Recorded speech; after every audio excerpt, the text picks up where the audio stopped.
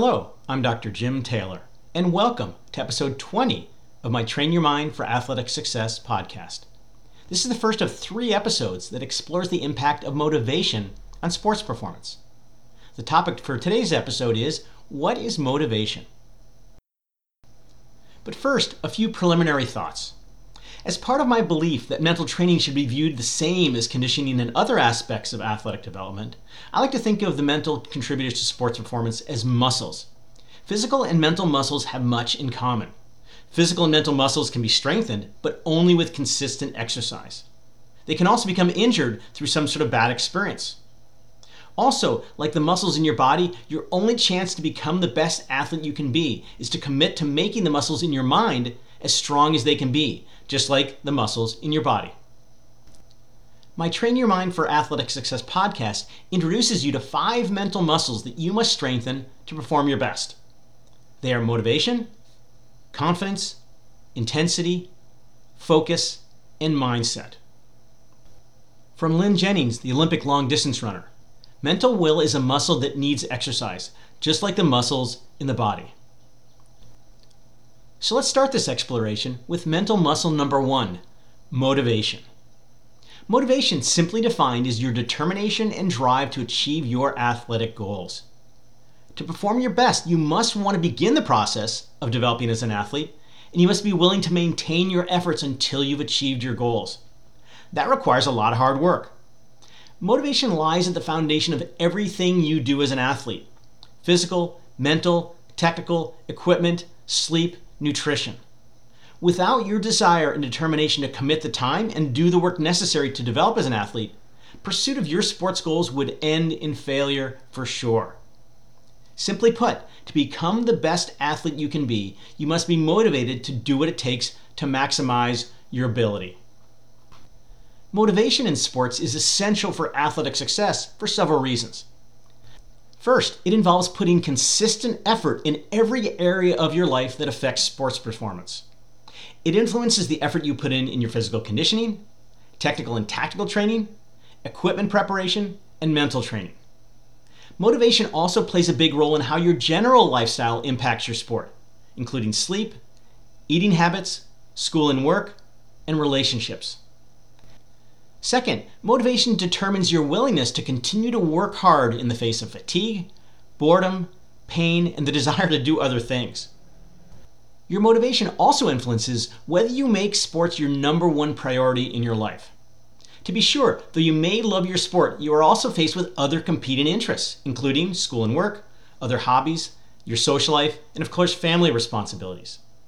How you prioritize your sport in your life will impact the choices you make in terms of how you spend your time and energy. The reason motivation is so important is that it's the only contributor to sports performance over which you have control. There are 3 things that impact how well you perform. First, your athletic ability as an athlete, which includes your innate physical talent and inborn psychological attributes. Because athletic ability is something you're born with and is limited by, it is out of your control. Second, the difficulty of the competition influences how you perform. Contributors to difficulty include the ability of your opponents, weather, and conditions at the competitive venue, for example, field conditions. You have no control over these factors. Finally, motivation will impact performance. Motivation directly influences the level of success that you will ultimately achieve.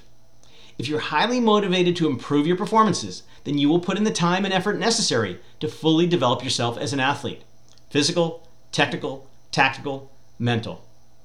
If you're competing against someone of nearly equal fitness and skill, it will not be ability that will determine the outcome. Rather, it will be the athlete who works the hardest, who doesn't give up, and who performs their best when it counts. In other words, the athlete who is most motivated to perform their best. Motivation involves an unwavering commitment to do what is necessary to perform at your highest as you strive toward your athletic goals. It means continuing to work hard in the face of challenges, setbacks, and failure. Motivation ensures that your sport will be your top priority and that the choices you make in your life best serve the pursuit of those goals. And it involves an ongoing determination to do your best, as well as a day-to-day dedication to giving your fullest effort in everything that will impact your sports performance. from Homer Rice, the legendary American football player, coach, and college athletics administrator. You can motivate by fear, and you can motivate by reward. But both those methods are only temporary. The only lasting thing is self-motivation.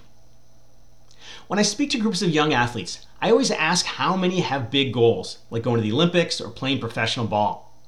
At least 90% always raise their hands with great enthusiasm. I then ask how many are doing everything they can to achieve their goals. Only 1 or 2 tentative hands go up. What this tells me is that there is often a big gap between the goals athletes have and their effort they're putting into those goals. Let's be realistic. It's easy to say that you want to be a successful athlete. It's a whole nother story to actually make it happen. If you have this kind of disconnect, you have 2 choices. You can either lower your goals to match your effort, or you can raise your effort to match your goals. There is no right answer here, but if you're truly motivated to be successful, you better make sure that you're doing the work necessary to achieve your goals. From Jesse Owens, the legendary Olympic sprint champion, we all have dreams, but in order to make dreams come into reality, it takes an awful lot of determination, self-discipline, and effort. As I just said, it's easy to say you're motivated to do the work, but the reality is you have to do the work. So motivation isn't just a perception or a feeling. Rather, motivation is whether you're actually willing to do the day-to-day work necessary to achieve your sports goals. To help you better understand your motivation, let me identify some signs of low motivation to see if they ring any bells with you. Do you often have a lack of desire to practice as much as you should? You might do a minimum of what's expected of you in your on-field and off-field training, but when you have the opportunity to do a little more, you pass on it. Do you give less than 100% effort in training? Unless you work one-on-one with a coach, it's pretty easy to hide behind your teammates and not put full effort in, whether in the gym or out in the field. And I've seen some athletes who could win Oscars for best actor in their training. So good are they at giving every appearance that they're giving 100% effort, panting breathlessly, grunting and grimacing, when they really aren't.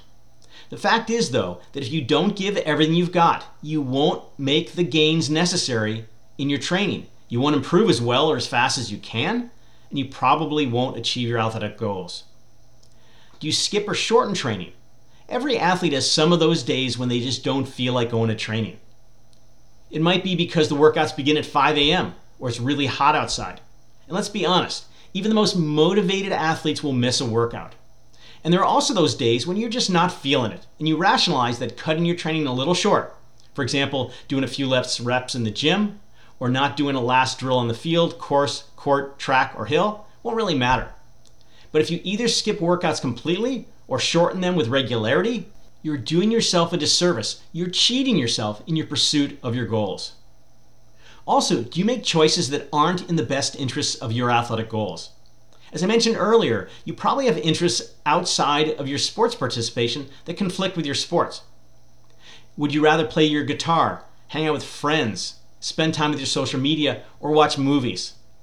These other options may be more fun and certainly are far less tiring and painful. But the question you must always return to when faced with such choices is my sport important enough for me to choose training over these other alternatives? If you show any of these signs of low motivation, they should be a wake-up call for you, a red flag. Because if you continue to exhibit these symptoms, it's safe to say that you're very likely not going to achieve your sports goals, assuming that they're at all high. But take heart in knowing that it's not too late to find your motivation. I was in the same situation when I was a 16-year-old ski racer and found my motivation that propelled me to competing at the international level. You can turn this pattern around, tap into your motivation, and learn to work hard when you embrace the grind and your efforts equal your goals. From Joe Namath, the Super Bowl winning quarterback, if you aren't going all the way, why go at all? I'm Dr. Jim Taylor, and thanks for listening to episode 20 of Train Your Mind for Athletic Success. And be on the lookout for episode 21 in the near future.